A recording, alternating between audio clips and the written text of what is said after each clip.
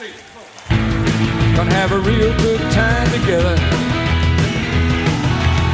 We're gonna have a real good time together. We're gonna laugh and shout together. Have a real good time together. Na na na na na na na na na. Na na na na na na na na na na.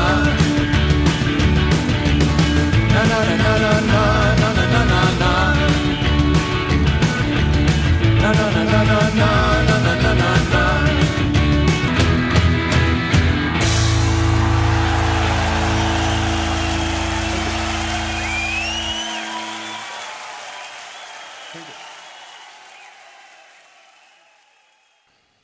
Strange times in Jokerman Town.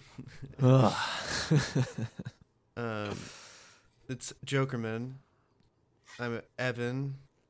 I'm Ian. Are you? Do you have like a cold or something? Oh, yes, I do. I had and continue to have a sound bad cold. One of those sound bad colds that the podcasters get. Does damage to your golden instrument. You should have heard me this morning. It was awful. What were you like hacking and? No, I mean it just. Well, yes, just but your it voice. sounded like Frankenstein. I sounded like strong bad, Right. but it's not COVID, so we're chilling. Right. I would hope it's not COVID because you just had it a month ago. I'd be the unluckiest boy in the world. Well, just as long as you're in good shape to hop over to Vegas in 5 days with me. I am. All right. I don't know what we're gonna do there, but I'm ready. Drink and eat and gamble and shoot guns. Oh, we're shooting guns?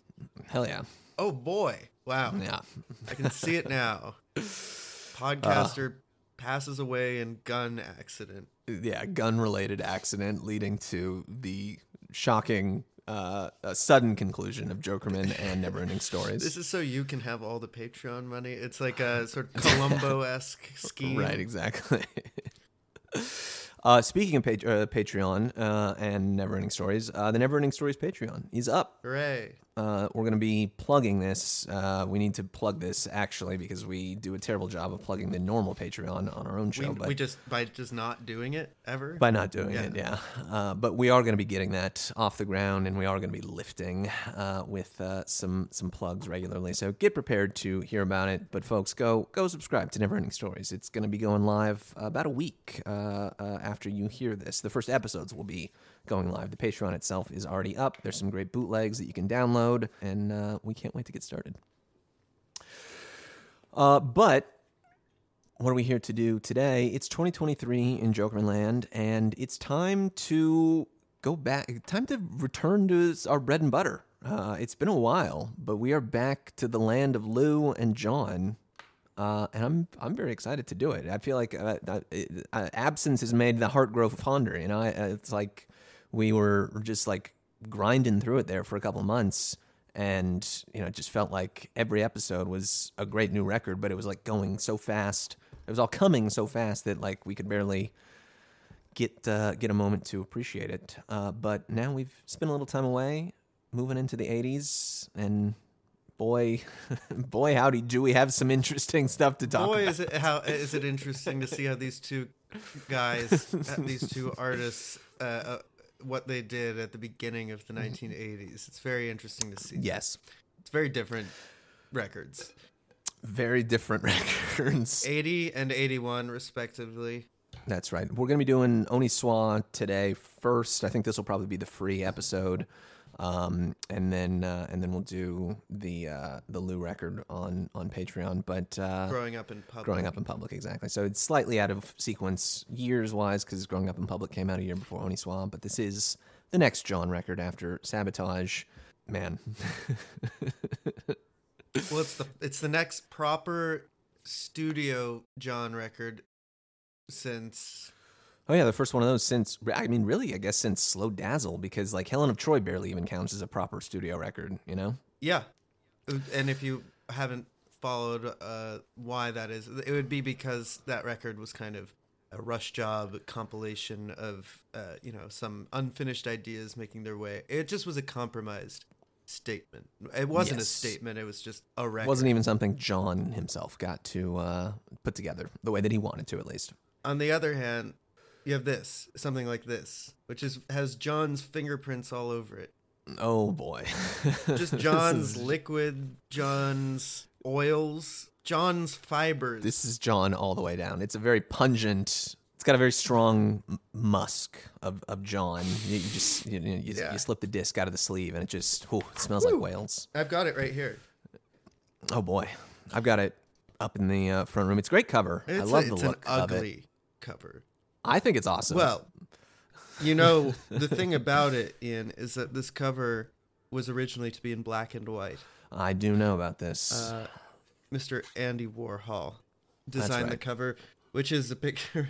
It's a picture of John Cale's passport. Yeah. Like a weird photo collage of the passport. Mr. John Cale looks like Mr. John Cale. Very silly looking. I love the mugshot looking thing that he's got. That's right his there passport photo. I know. He looks like he's in a lineup. Yeah.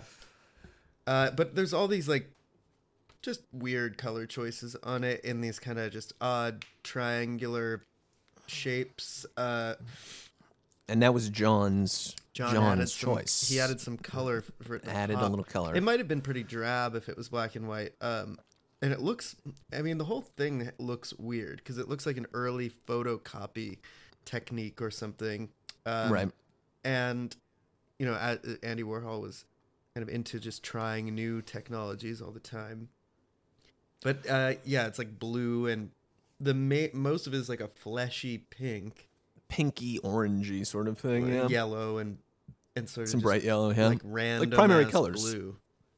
Yeah, after a fashion. Like weird versions. And on the back, colors. you've got this magenta type thing. It looks sort of like you have those lightly colored plastic tiles, and then you're putting them over each other. Right. It's an odd cover. The crest here is a unicorn and a lion. Is that? I'm guessing that's from that's the England, yes. Right? Yeah. I just didn't know there was a Do et mon droit. Do it on Monday.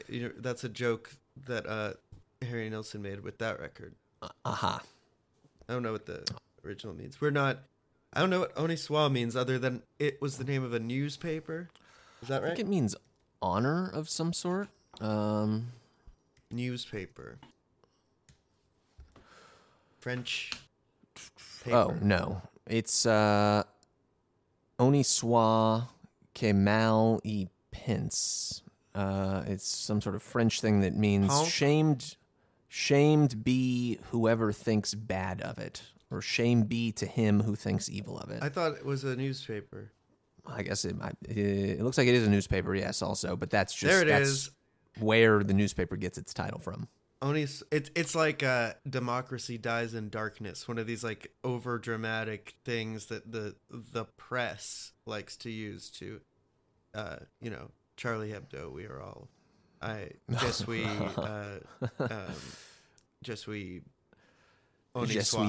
Jean Cale, Je suis Cale, Mr. Cale.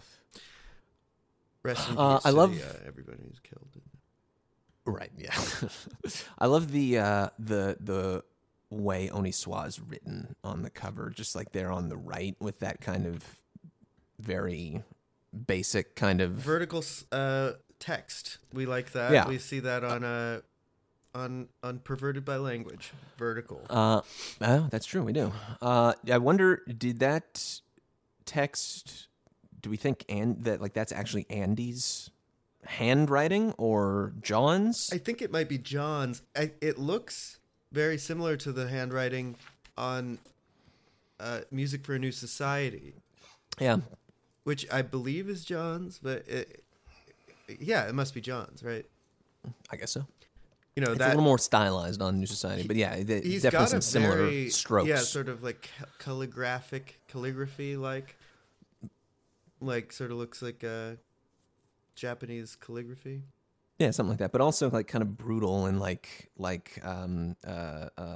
not very precise, kind of like almost childlike in a sense. That the H with the big line through it from the left to the right side. Yeah. It's great. Well, that's the cover. We got that out of the way. Got that out of the way. Now we got to talk about the music and all the times he says the N-word. Well, there's one song where he says it several times, but we're going to get into that and why in the context of it as much as we can figure that out. This record came out in 1980. One. And do you know anything about the background of it? I don't even know much. I think that he was just kind of like doing his thing, and I believe it was recorded in New York. This was following the whole Sabotage, psycho sicko mode, type of thing. And I think he kind of reached the end of that time period, or phase, and didn't really know where to go at that point. And I think this is kind of just where he went.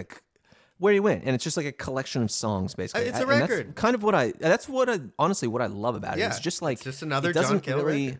It's another John Cale record, exactly. It's not like significant of something greater. It isn't like the first one in a new artistic direction or the last one in an artistic direction. It's just, the it's next a record John of Cale album. That's right. Yeah, well, that's kind of what we loved so much about Slow Dazzle too, and honestly, it's what I like about a lot of his records. It seems like he's not someone who sets himself up for these grand trilogies or anything like that. He kind of just is happy to put out an album, and right. This one is an album, and I think it has unique qualities and sort of like its own territory. Definitely, yeah. It doesn't sound like anything that has come before in his discography, and it doesn't really sound like anything since quite. Yeah, there are some Sure. hints. I see a little bit of this in like artificial intelligence. There's a lot that sounds kind of like stuff later, and Yeah. stuff before, but there are things about it that I think it has this rough, shod sort of scrappy, seat of its pants quality that I think is great. I think the record has a kind of, as the Italians say, a sense of sprezzatura.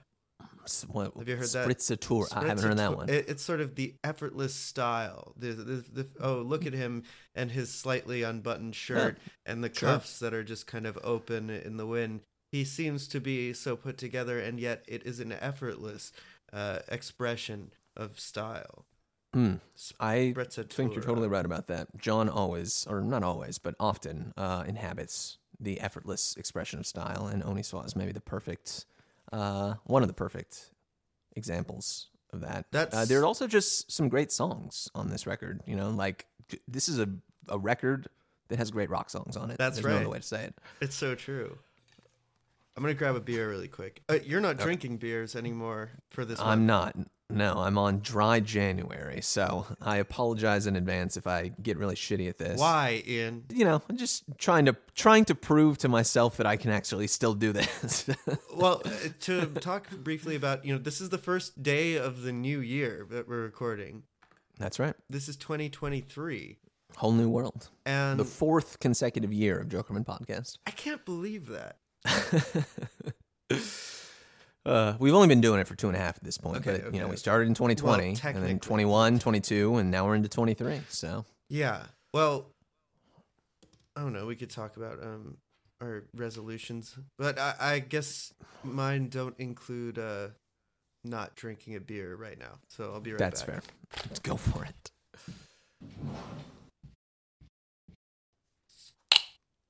Oh, listen to that. I'm already salivating.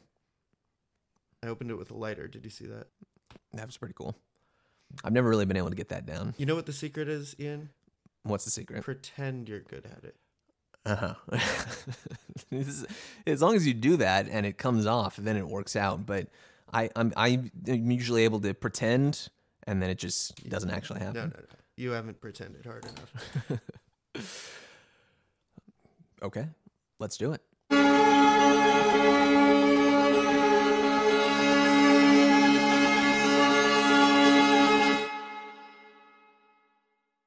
Dead or Alive is the first song. Great. So what a great song. Sooner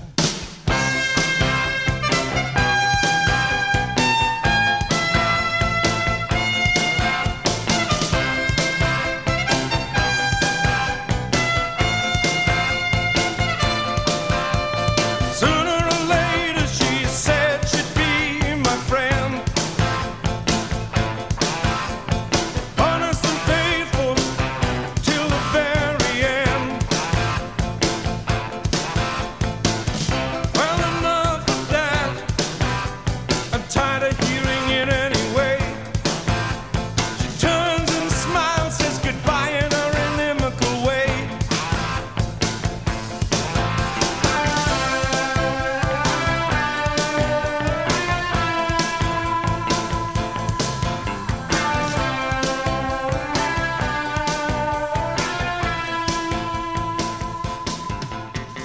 Happy to see her in the back of a magazine. Just out of the gates, man. We are off and running. That horn is just Get out of here with that. I mean, yeah, it's my favorite.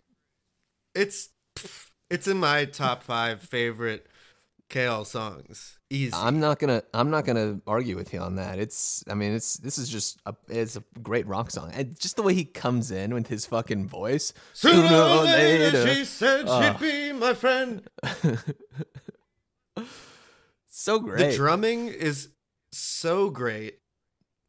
Something about the combination of, it's like new wavy, punky drumming, but then there's that fucking cornet. Mm-hmm. And it's all so tight. Yeah. Like if you had a whole record that sounded like Dead or Alive, I think that would be like a huge, like, honestly, like crossover. Yeah, it would have been like pop hit. The Cars or something. Yeah, exactly. Yeah, and there are other moments on this record that sound a little bit like this, but this is kind of its own single song on this record. It was the single off the record also, and failed to chart, unfortunately. But Of course. I mean, they didn't.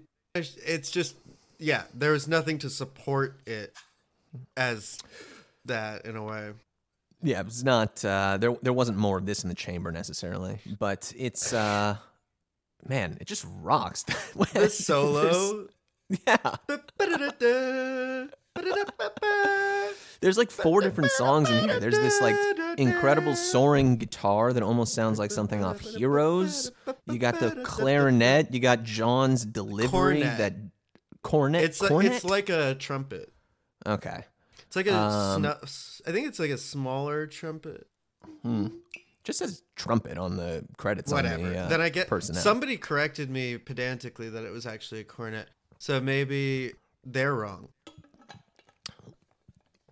But the drumming, Whatever. that like, Yeah. I love what the kick drum does there. Just to like, I honestly feel like this is kind of how everything about the way he's drumming here is kind of like what I do when I'm drumming.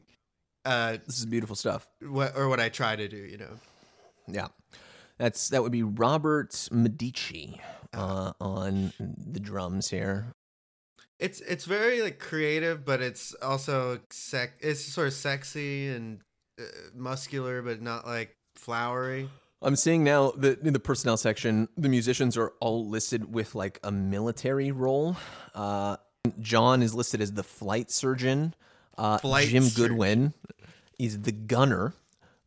Sturgis Nikides is Hellcat, and Robert Medici is navigator. Man, that's cool. Yeah, the back of the record.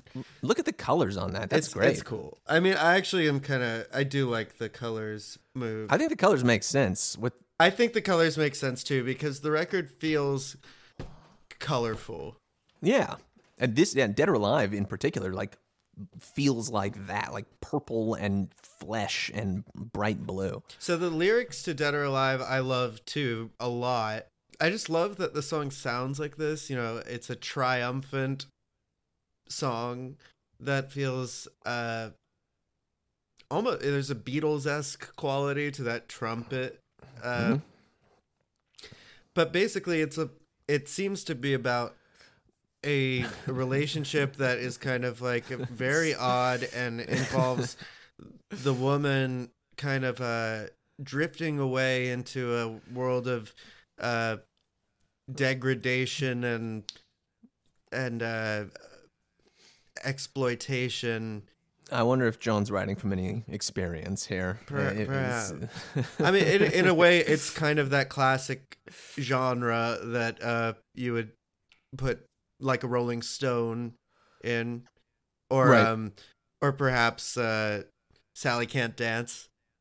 Yeah. These songs that are, more in some light, they are, deeply misogynistic, and in others, they're kind of, I think the generous reading of those songs, maybe not Sally Can't Dance, I'm not going to get that one, but, this song and something like a Rolling Stone, it's kind of like this complicated feeling of I told you so, but also like, come on, and like I can't believe this happened, and like you hurt me.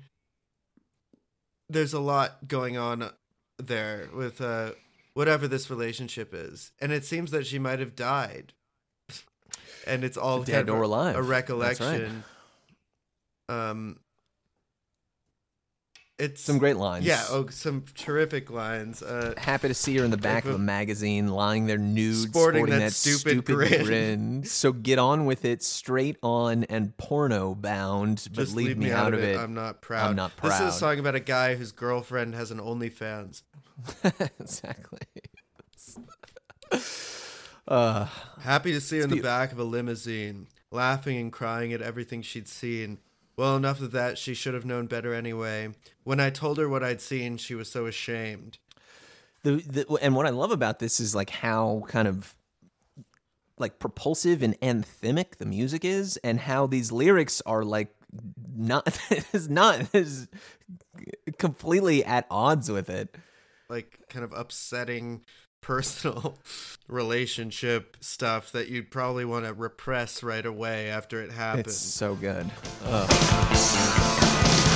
Yes, it would have taken me a long, long time. Well, it would have taken her a long, long time. And a year from Monday, everything I said came true.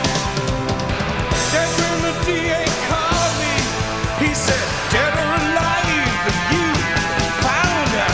Dead or alive, dead or alive, I want you dead or alive, she said. Dead or alive, want you dead or alive, want you dead or alive, she said. I want you dead or alive, want you dead or alive, want you dead or alive, she said. Dead or alive, dead or alive, dead or alive, she said.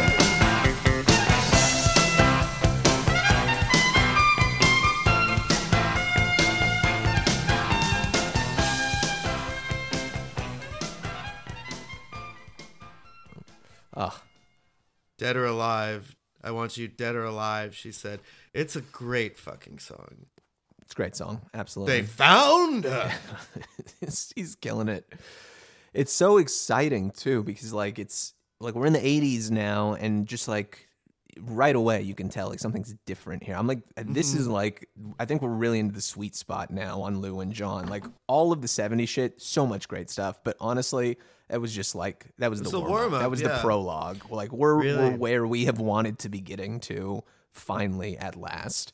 And Dead or Alive, I can't think of a better song to start this whole era off with than this one. Me neither. It's a triumph.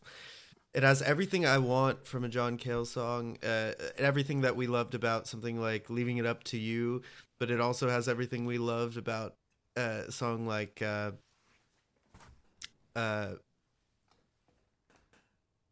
don't know, what's an like Gun.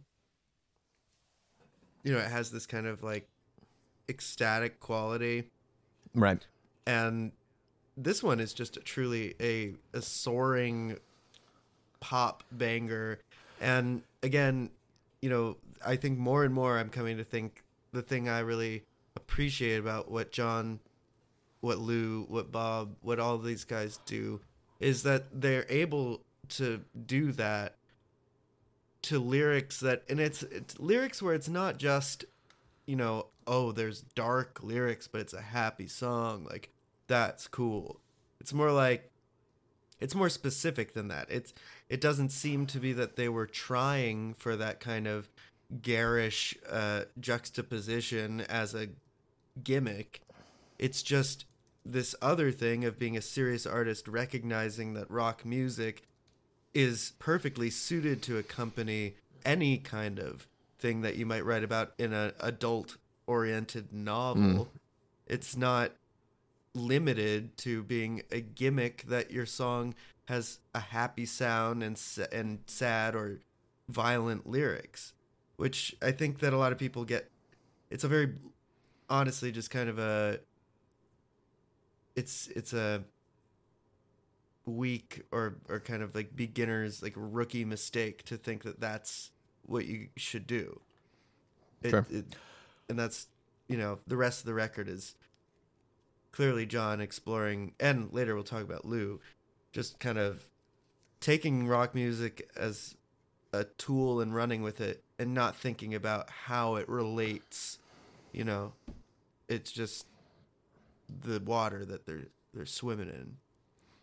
Yeah, Lou has a very, is pursuing the same kind of idea, I think, but has a very different approach to it than John does. What's interesting, though, is that his record, Growing Up in Public, is Dead or Alive is as close to that as anything John does. They're pretty close there in some way. Yeah, I guess. I mean, Dead or Alive is way, way catchier and just more fun than anything on Growing Up in Public, just from a musical standpoint, I think. I guess so. Maybe. Just it's way more of a toe tapper. I mean, lyrically, like the fact that it seems to be about like a specific relationship, and it's pretty clear for John even. Right. No. That's what I'm saying. Is they're doing that kind of the same thing, but musically they're going about it very differently, in very different ways. But we'll get to Lou. We'll get to Lou shortly on the next episode. Let's keep going here. Let's go to Casablanca. Strange Times in Casablanca. Well, those fucking What is that fucking sound? I don't know.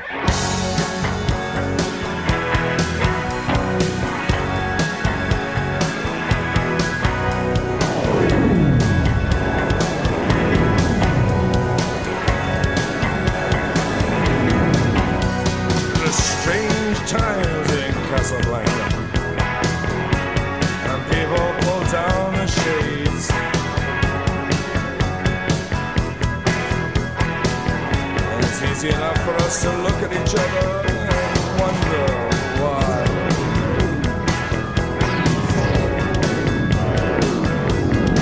Why we are to blame?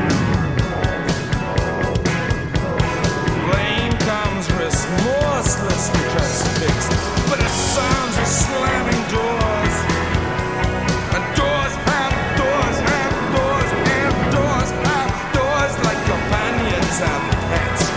They sleep in each other's mattresses like maggots in despair and bleed on each other's nests, and they make a mess of each other's snares. Strange times in Casablanca. It's just some kind of crazy synth thing that he's just... It sounds like a noise that you would get like when you you have like a power down in a video game or something, Yeah. like when you hit the spikes and like you lose your overshield or something like that. That's the noise. But it's that sounds really like you're making. It's bigger than that. It's like, Per Ubu, I think David Thomas referred to like using synths as texture on songs as weather, that they thought of it as like having weather. A lot of early Per Ubu, all over Per Ubu's discography, but especially early, there's things like this happening where it's kind of like a song and then there'd be this sort of rain of synth behind it or on top. And this song is kind of dominated by that. It's like a storm is going on. It kind of gives that impression. Right. Yeah, it's definitely a little more atmospheric. Still like relatively catchy as far as John shit goes. It's got that angular post-punk kind of sound to it also on the guitars again. That word is banished. Angular. It's got the sharp guitar sound. Don't really know what the hell's going on here in terms of a lyric. No, I was trying. I think this is John has a great sort of legacy, I think, of like these like place name songs that just sort of conjure a general kind of like mental image or like vibe in general. And that's basically all that's going on, I think, as far as I'm concerned. Like Strange Times in Casablanca, Half Past France, obviously. Antarctica Starts Here, Crazy Egypt. Like, all of these songs don't necessarily have anything to do with those specific locations. Crazy Antarctica Egypt. Starts Here, maybe a little bit more. But yeah, Crazy. There you go again, it's Mr. Walking on Locusts over here. I can't wait till we get there. But, I mean, just, I think that that's sort of a thing that he does. And this is just one of those songs that's like that, where he just mentions a place and it's just a place to conjure whatever comes along with Casablanca. Casablanca is a very loaded place. Term, yeah. It sort of is the eternal nether realm, the sort of the liminal space, to use the old chestnut. It's about that place. In the film, it's kind of like a limbo. Right. So everything that takes place in this song is kind of, you can take with a grain of salt as sort of hellish nether realm. At a certain point, the synth whooshing becomes kind of overwhelming. Yeah, they're just like banging that button like again and again. It's kind of frightening, actually. It sort of feels like something's like wrong, like something's like you gotta turn it off. Almost sounds like some strange times are happening. Yeah, there's some good lines in this too, which actually remind me. I am reminded of the sort of strain of songwriting that you see on like Leaving It Up to You. Like Maggots and Despair is kind of like rattlesnakes in the sun or whatever he says. He also says, it comes expectant as a widow in heat, as a widow in searing heat, and the contentment of depression that delivers most of the time, but cannot help the styling of the horns in the shape of the gargoyle. Broken prince, savage fingers, undertaken catamaran. What the fuck?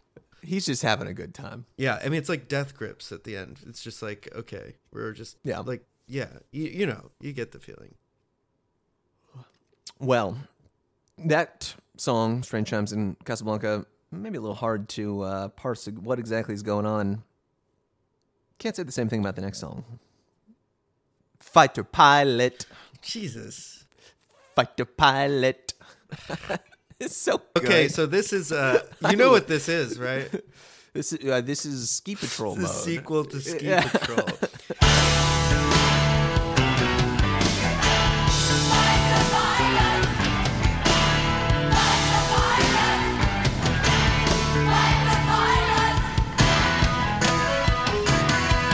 Fighter pilot, you're losing the war again.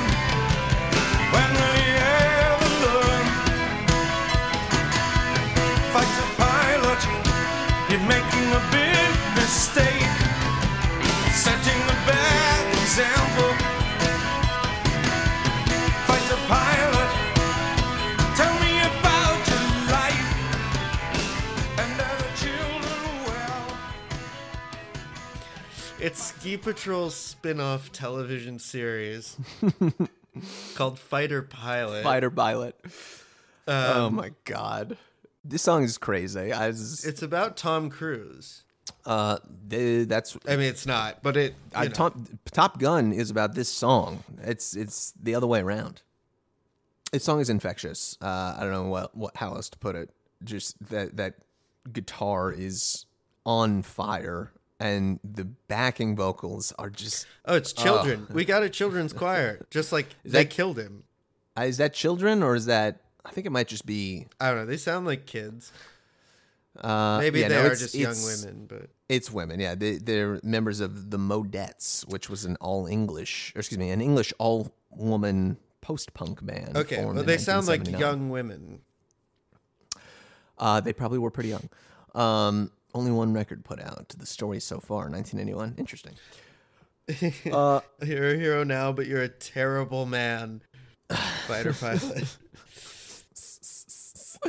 Fighter Pilot, tell me about your life, and are the children well? Fighter Pilot, what do you do with yourself at night? When will you ever learn? Yeah. Na Na na na na na na na na na na.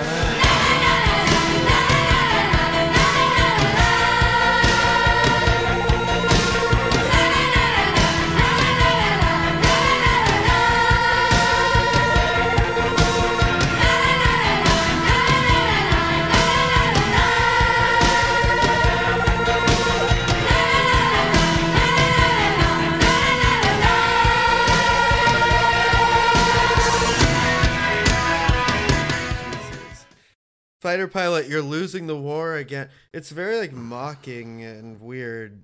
Yeah, I mean, he's inhabiting some of the same mental space that he was on Sabotage. Sabotage, exactly. It feels like a holdover from Sabotage. Totally, but at the same time, where Sabotage was a really kind of loud and hard and aggressive and just like brawny kind of sound, like this is pretty Brawny. Like I don't smooth. think we've ever said that word on the podcast. It's a good one. Well, I can't say angular, so I'm going for other words here. I like brawny. This is a really smooth and sleek and sexy kind of sound, I think. But it's pretty rough edged too. You know, it's edgy. I mean, it's edgy, yeah, but there's a sheen to it. It's a little glossier than we were getting from him in 78, 79 with Animal Justice and then the Sabotage shit. I think it's just interesting. Very cinematic. All the songs have been really cinematic so far, and I think that they all are actually, basically. Mm-hmm. Very much so, and they'll like all in their own kind of way. I think it's like a series of short films or something. Yeah.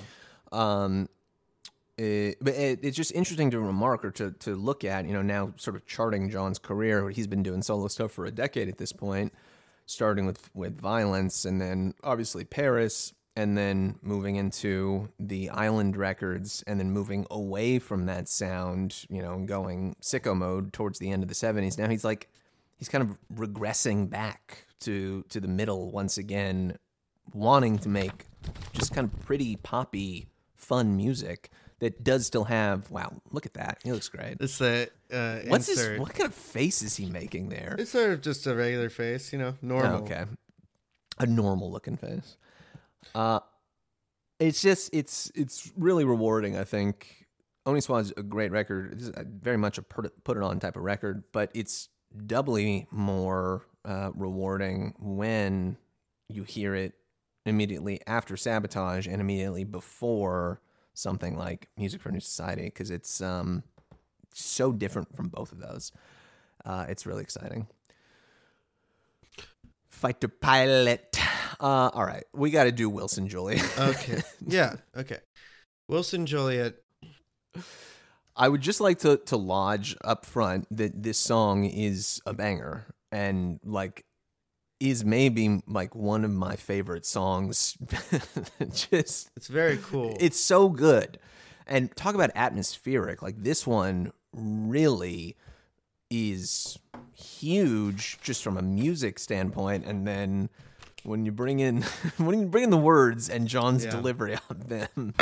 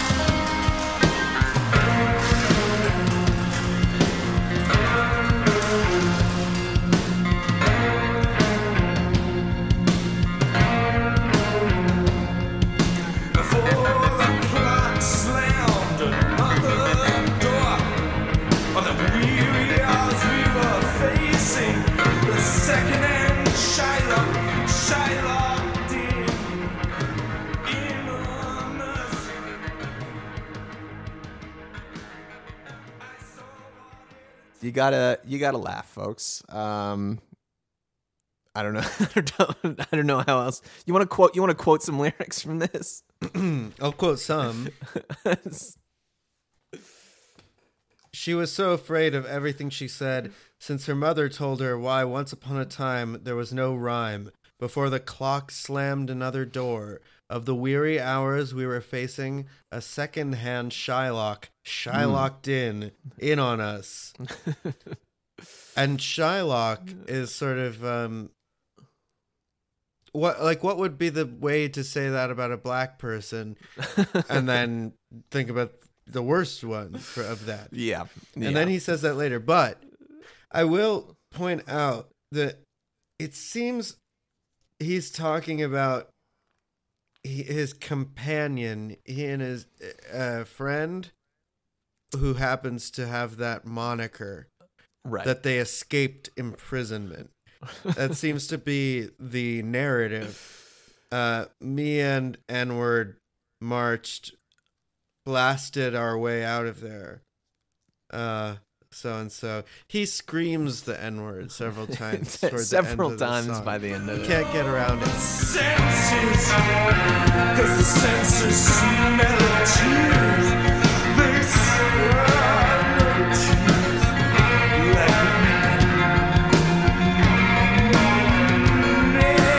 like 2 minutes in is about when he starts saying it. Me and N-word blasted our way out of here just like yesterday. Yesterday's streets were burnt down into shells.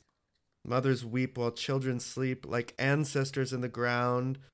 The misery of nuns lie together like sons who do not have the taste for battle, who are shuffled like a pack of cards in the dead of night. What a great lyric. Very good. Oh, his screaming on this too. Yeah, towards the end. I mean, I think he, whatever. She shouldn't say the N-word. It's easy enough to get past that. It's still just an amazing kind of delivery and investment on this song. So and somebody's going to go, easy enough to get past that? Is that what you just said, Ian? No, we're holding John Cale accountable. What we are is just recognizing it's like a crazy song, and I don't know. It's a banger. I kind of would like to ask him what he's talking about. I don't know what's going on. It's clearly a character. Like he's inhabiting a character, absolutely. But I don't know. Like I don't know. Why. Oh my god! Just like the way he does it though is like not chill. Like I know. He like really. It's just he really he's gets into it. Screaming at the time, It sounds like he's biting like a guy's leg off. Like he sounds like a fucking junkyard dog. Just imagine being the fucking like production engineer on this, and John shows up and he's like, "Yeah, I'm gonna lay down some vocal tracks today. I got a couple fun ones for you." And he just goes into the studio and starts howling this into the microphone. Yeah, I don't know. I also don't know what the title refers to. I don't know. I mean, I think this is also referred to or like taking place in Sabotage World, talking about kind of murder and war and shit like that. He references Joliet, Illinois. Yeah, I would doubt that he's referencing Illinois. He references Bataan, which is a city in the Philippines, I believe. The Death March, is that right? Yeah, and there's the Bataan Death March, exactly. So site of some brutal shit that went down. Jesus. Who knows exactly? I think we can say that this is a better use if you're gonna talk about that than Patti Smith's song, because this seems to be like a narrative. Like this. I mean, I think if we're being like realistic here, it's like this is clearly part of a story that he's telling that involves that. It's not like he's not using it as a kind of like. He's just not. It's not really the same. It's like. I don't know, whatever. You know what I mean? He's using it in the context of some kind of narrative. Artistically. Yeah. And it was just, I mean, it was a different Things were different back then. No, X, Los Angeles. He's just he was different back then. He was different. That's right. But I mean, it was just it didn't have the same kind of like mystique surrounding it. I think Los Angeles, the song, yeah, or the just like bone deep taboo, whatever you want to call it. A lot of songs just for better or for worse. Obviously, it's not happening today, but it's just it was what it was. Los Angeles by X, great song. Wait, also includes that word. Also, yeah. I didn't realize that. Every N-word and Jew. Oh, okay. Well, they should have said kike. To balance the playing field. Right. And what else says that? Oliver's Army. It's another one that's a great banger you cannot play. Didn't you say? No, you said it was. It was somebody played all of Rednecks at the Rednecks. bar, That's right. Yeah. Someone's fucking. It's just so loud. You could hear every consonant. It does seem like when that word is used in these songs, it doesn't just like get slipped in there casually in the background. It's like it's really delivered with some bite, whether it's this song or Rednecks or Los Angeles or any other song. But song rocks. No two ways about it. Streets of Laredo. Ian thinks the song with the N-word rocks. Streets of Laredo. Oh, this is great. Well, this is a classic song. This is like a sort of old standard. Streets of Laredo. This is the Heartbreak Hotel of Oni Swap. He did this live a lot too, and there's versions of it where it's kind of like this. There's versions where it's like the thing he'd do where he's just standing there like, as I was out walking right streets of Laredo, and like then just like running his arm onto like a distorted guitar.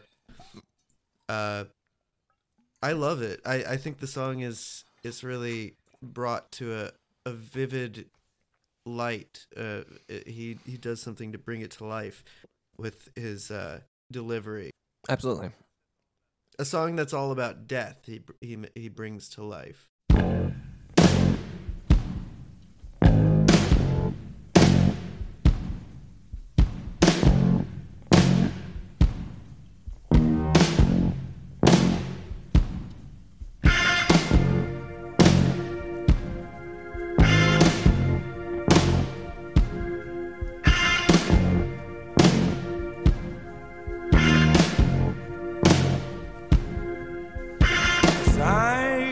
Out walking the streets of Laredo.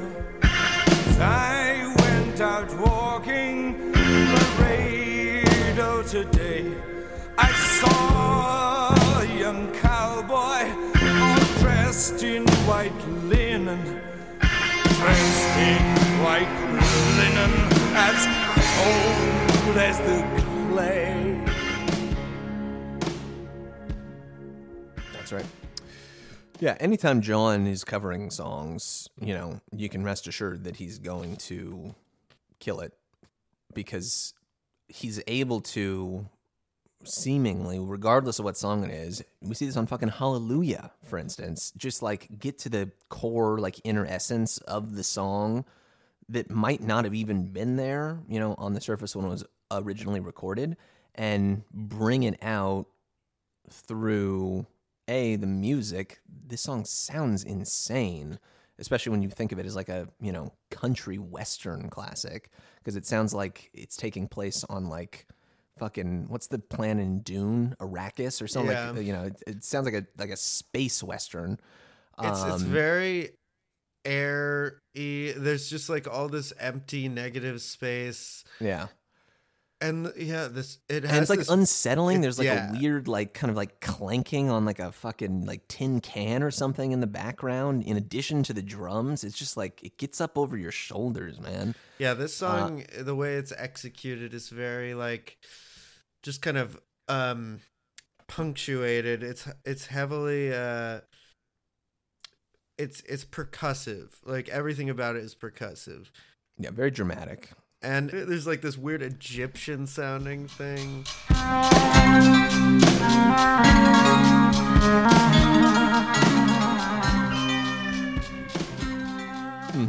It goes into like some strange territory.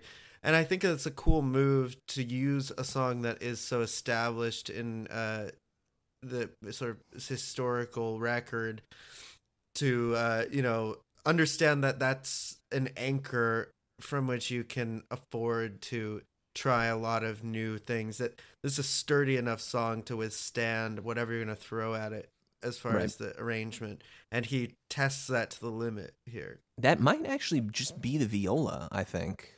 Because I'm looking at the credits right now. That's the only sort of stringed instrument that really shows up there besides obviously guitar and bass, and that's not what that is. So As Cold as the Clay. John's bringing the classic John Cale viola back on Streets of Laredo. He tried to get Nico to do this song on one of those earlier records, and there's that great quote where she said, like, I don't do cowboy songs. Yeah. This is sort of like a revisionist Western song. That's right. I really like when he does it later too. Live, there are some versions. There's a piano version. Yeah. As when I went out walking the streets of Laredo. Have you heard that one? I don't know that I have. Is it on Fragments? Rock Palast, I think. Okay. Yeah, I haven't listened to Rock Palast. See, there's that version, and then there's the one that's even more skeletal and avant-garde than this. But the other one is really great. It's like just a simple piano rendition. It's my favorite of his versions of it.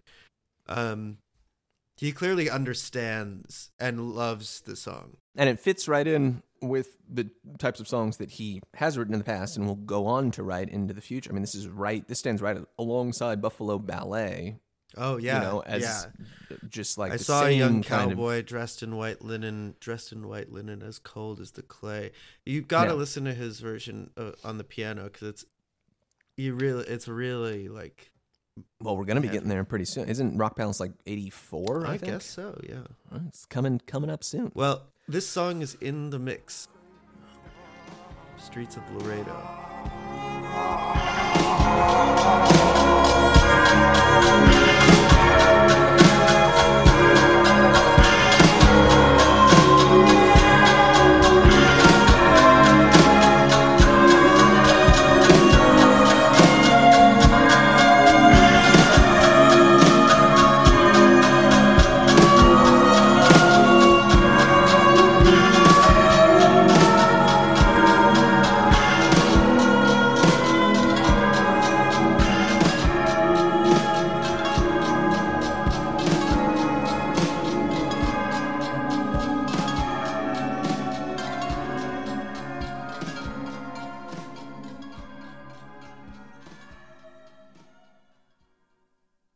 Streets of Laredo. John just has a second nature, preternatural ability to just pick the perfect songs to cover on these records. Yeah.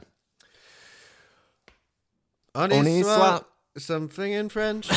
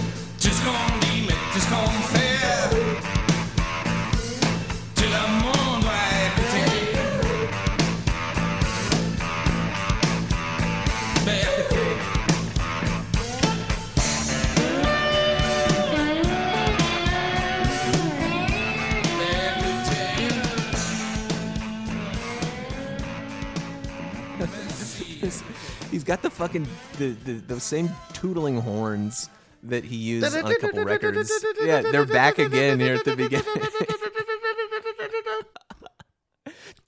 It's ridiculous. It's like comical, and that is gets kind of funky. Yeah, and then it just bursts open, and yeah, it's this like kind of like strut stomp, like almost kind of glamish. Yeah, it's sound. ridiculous. Like, what is he doing here?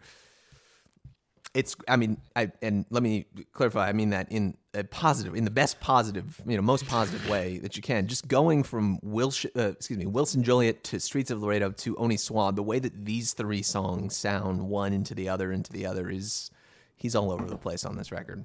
And that's what we love about him, folks. This one's ostensibly, it's like an instrumental. It's kind of just the one phrase, right? I think there's a little more that's being said. There's no lyrics for it on the insert. Oh, are there not? I don't think so. Yeah, there are a bunch of lyrics here, but obviously it's all French, and I don't know what any of this shit means. This horn, so crazy. This record is just kind of like dirty. This is like a dirty record. He's just having fun, and that's what I love about it. Like, just you can put any of these songs on. Mostly, it's a put it on record if you're feeling like a little manic that day. Yeah, exactly. But it is to like put it have on. a good time. If you can put this on. French detected. Let's send this to English. Okay. Listen, please. Thank you. Shame on anyone who thinks wrong. Shame on anyone who thinks wrong. That's Oni Soit, Kimali Pince. Malépons. I don't know. Malépons. Yeah, Malépons. I don't know. The rest of this is, who knows what he's trying to say here. I think he's just having fun. I love the way that guitar also comes up. Doo-doo. Doo-doo. Yeah. It has that quality of sort of like an evil cuckoo clock, like Geppetto's workshop shit. Just, you can have fun with this I one, should folks. DJ this one. Yeah. You should just DJ the whole record. Not the whole record. I can't DJ the whole record. It's funny that this is the name of this record. Only a swap.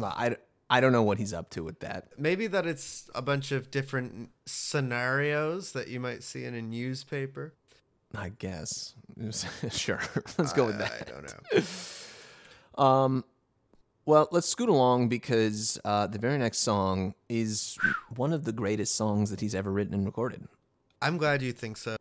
This song is so incredible. Riverbank. Are you kidding me? Yeah, this one is kind of like, it's like Hedda Gabler in a way. Sure, absolutely. It has something of that thing that he does sometimes. And, this record is very caustic and aggressive. And I think that there's times when it can be if you're going to criticize it, like a bit pummeling. It's a bit exhausting. And this song, being the moment of respite from that, is really interesting because even within that, it's still a really weird song that is very mysterious and unclear. And yet it activates this emotional area that is like such a oasis on the record of like, and just on any record. I mean, this is just a great song. It's a perfect song. Yeah, it's I think made all the more impactful because this record is really up, right? It's a very uppers kind of record. You're just like racing from song to song. It's only 30 something minutes long, 9 songs from front to back, and you don't really get the moment to catch your breath on any of these songs until you reach Riverbank here towards the end. And just like from the first like 2-3 seconds, just that tinkling little like minor key piano melody.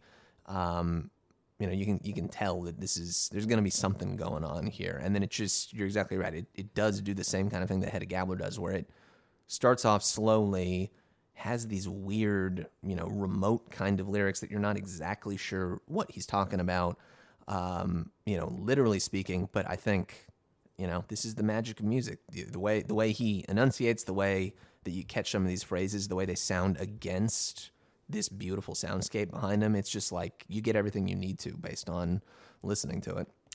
Yeah, I think it's a great example of the song being such a stirring, emotional piece of music through rock music that it holds these lyrics that are like so hard to parse, but you kind of feel like I think everyone who listens to this probably has images that come to their mind as they're listening to it. They're probably not the same ones. Right. But something about the lyrics, even though they don't make sense in a logical way, they encourage and inspire that, I think.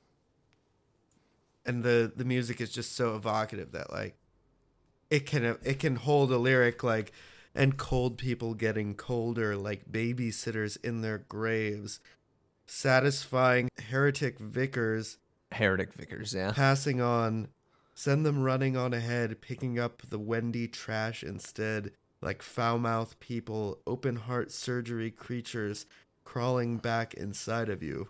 Yeah. Who knows? But the way that he delivers it is just... And then the way that it takes off from there, with that the sort of like bell tolling keys, or and the drumming spread out, widescreen. I can listen to the song on repeat. I have been lately. It's an extraordinary song, and I wish it was longer, and it's like 7 minutes on it. Yeah, and it feels long, I think, coming on this record, which is mostly made up of these other, shorty songs for the most part. The last lines are... I think that there is something in the lyrics about, like women coming to a port and trying to, wondering if their husband survived the journey on the ship. Yeah, those poor unfortunate widows standing waiting for their sailor boys. Old Madam New, yes, Madam New, yes, Madam New. Madam NHU. NHU, yeah, Madam and New, then Madam yes, Madam New. KNE. Yeah, I feel like maybe my read of it, I guess, is just that it's about those people. It's about walking around a port. I think that he said, introducing it once on a live recording, that it's about a port, and he's like, Liverpool comes to mind. Right. But I think it's about things like that, like women coming to the doomed trip down to the wharf to find out that your beloved didn't make it through the journey. And then I think that he's thinking about those women, and they're long gone, and just like the history of a port, and of how so much happens at a port, that it's kind of a portal. It is sort of a place where life and death converge, or something like that.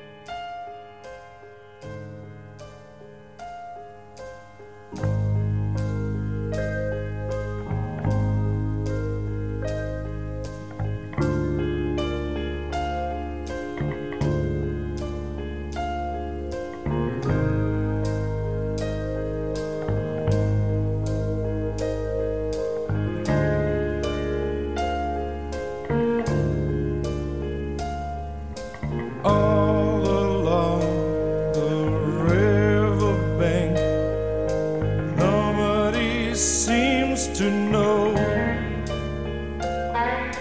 They heard nothing, saw even less of the hunger in their souls.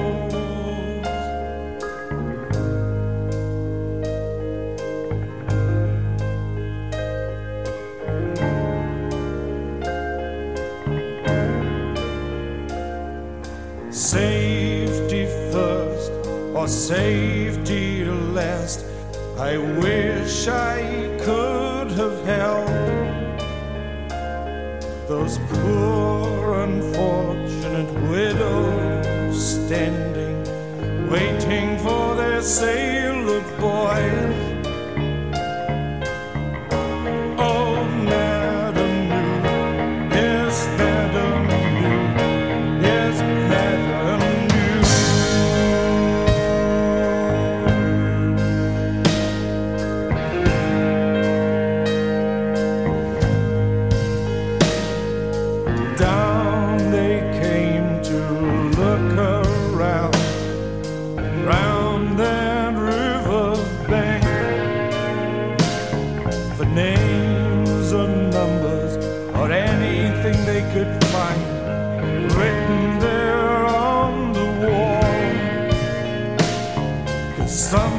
Everybody seemed to know, but no one was prepared to tell anything they'd learned to love about long ago. Anything at all they'd learned to love long ago. And I think the last lines support something of that feeling anyway, which is all along the riverbank, nobody will ever know what fools and their moneys, sailors and their honeys got stung one evening there, 'cause the stones round their necks are the stones on the riverbank. It's kind of like this suggestion of gravestones or of monuments to the dead or something. Right.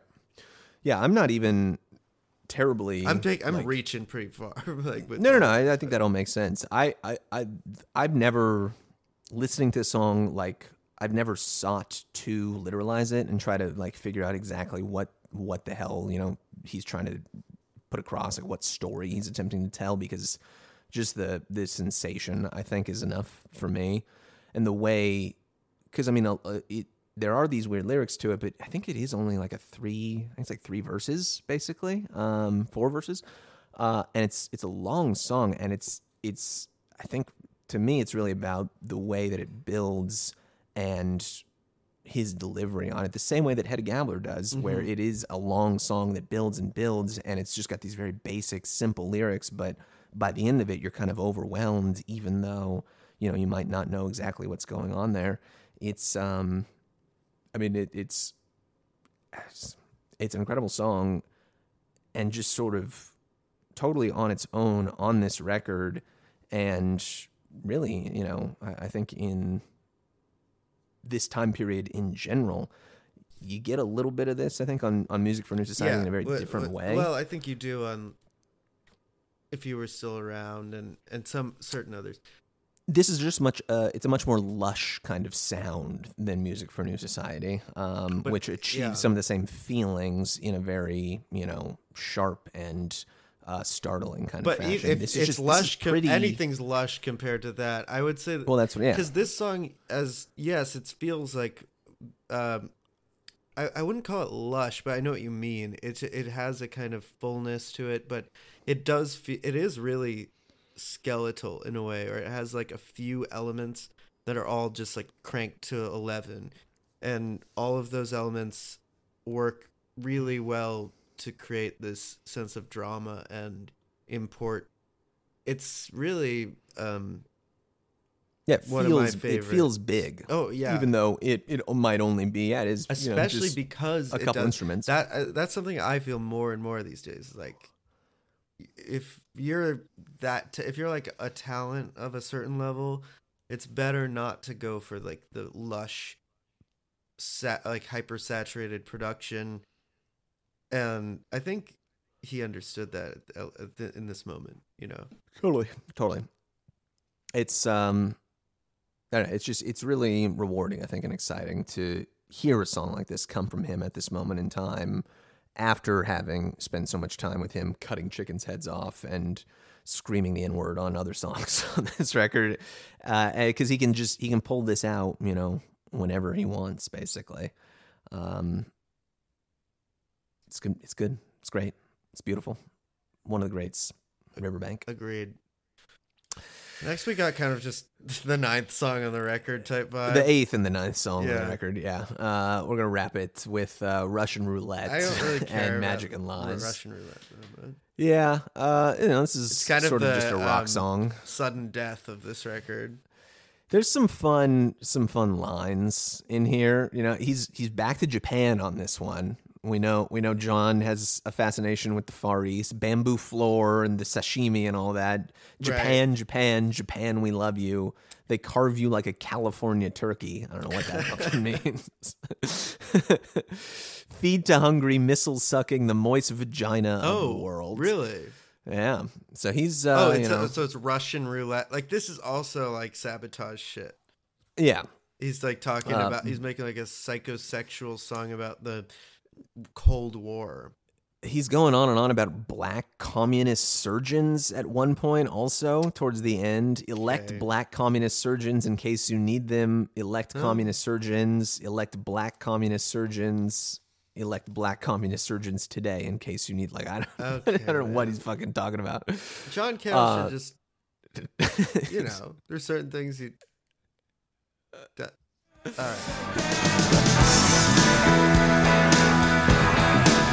What's wrong with the motherland?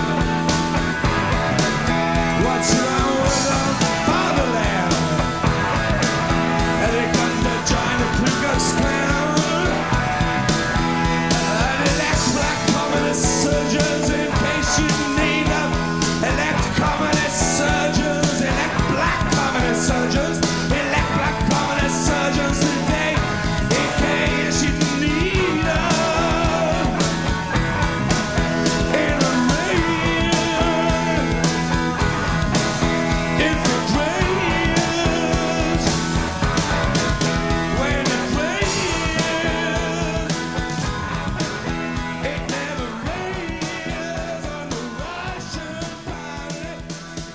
I think John was maybe doing a little too much notes candy at this moment in time with some of these tracks. Kind of goofed up.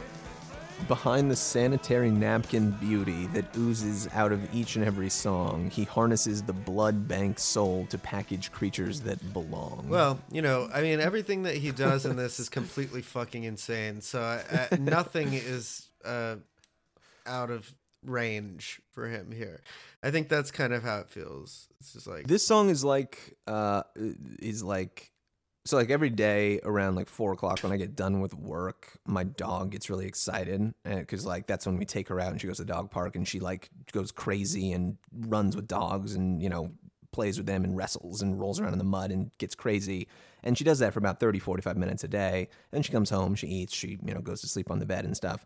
I feel like this is that moment on this record for John. Like he just needs 30 or 45 minutes of like rolling around in the mud and, you know, jawing at other dogs. You're saying that John Cale has the zoomies. Exactly. And then he has and we to just like, gotta let him get it he's out. got to do some he's got to pull some shit. Where he's like does a song about like the Russian missiles fucking the moist vagina of the United States or whatever. That's right. And like and like he just starts talking about like the N-word. Not quite. He does. That far No, on he this, literally does unfortunately. get the zoomies. Sometimes I think that's what Wilson Julia is.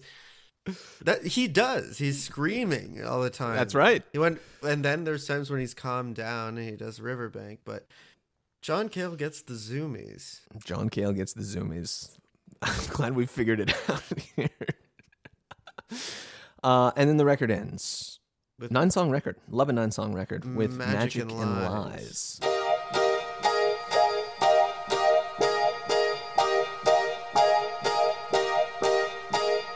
Look at that old man with the broken shoes. He could tell you stories. He knows how to lose.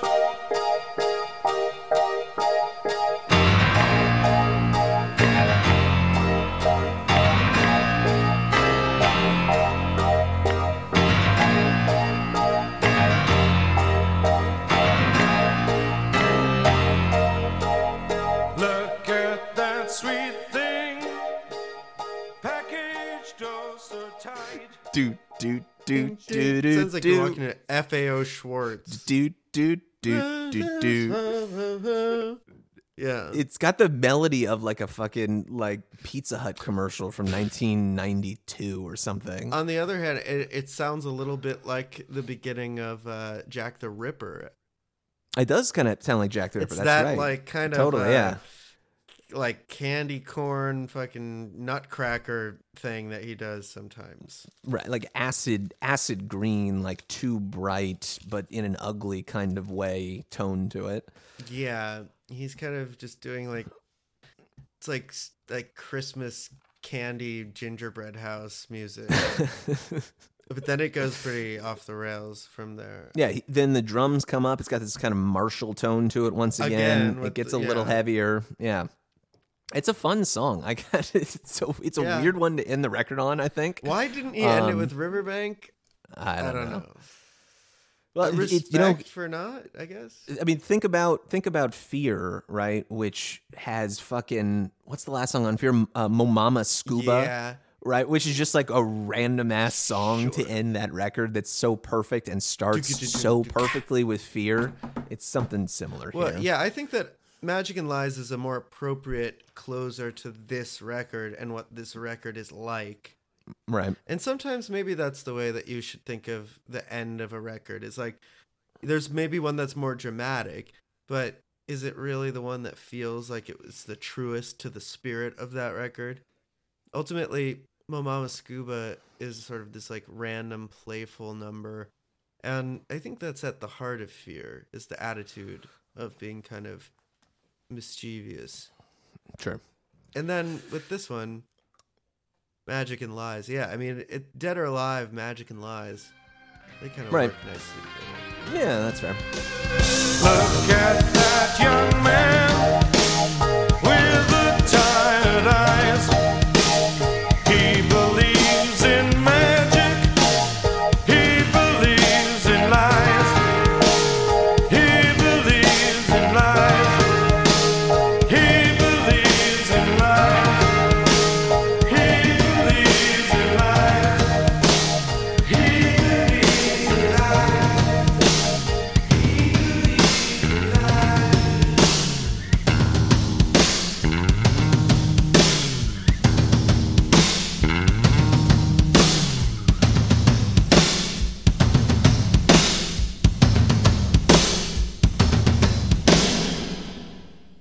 I do like the ending, just the drums, raw. Yeah. Yeah, the drums sound amazing on this record. Just like The front to mixing back. is kind of odd sometimes, but the drums themselves sound good. Yeah, it's a weird record, I think, at the end of the day. 'Cause, like yes. he clearly is like trying to be a little bit more commercial and like he? work within this. Yeah, definitely. I mean, compared to Sabotage, you know, there isn't a picture of a nuclear bomb detonating on the cover of this record. So, if only for that, he's moving slightly more towards. I don't know. He's just fucking around. He's doing. I think it's a very cool record. I agree. This honestly, it has a lot of Walking on Locusts energy to me, where it's just like this one-off random record filled with a bunch of great songs that just like get stuck in your head for some reason. It just seems like this shouldn't exist. This album, like really, so, like there was a time when they just put money. They put money. Someone paid thousands of dollars for John Cale to go into a studio in New York City and shout the N-word into a microphone. And do like a cover Streets of like just. It was in New York City, right? Yeah. Yeah. He's in his New York phase at this point. It's great stuff. 3 stars. 3 stars. Jokerman.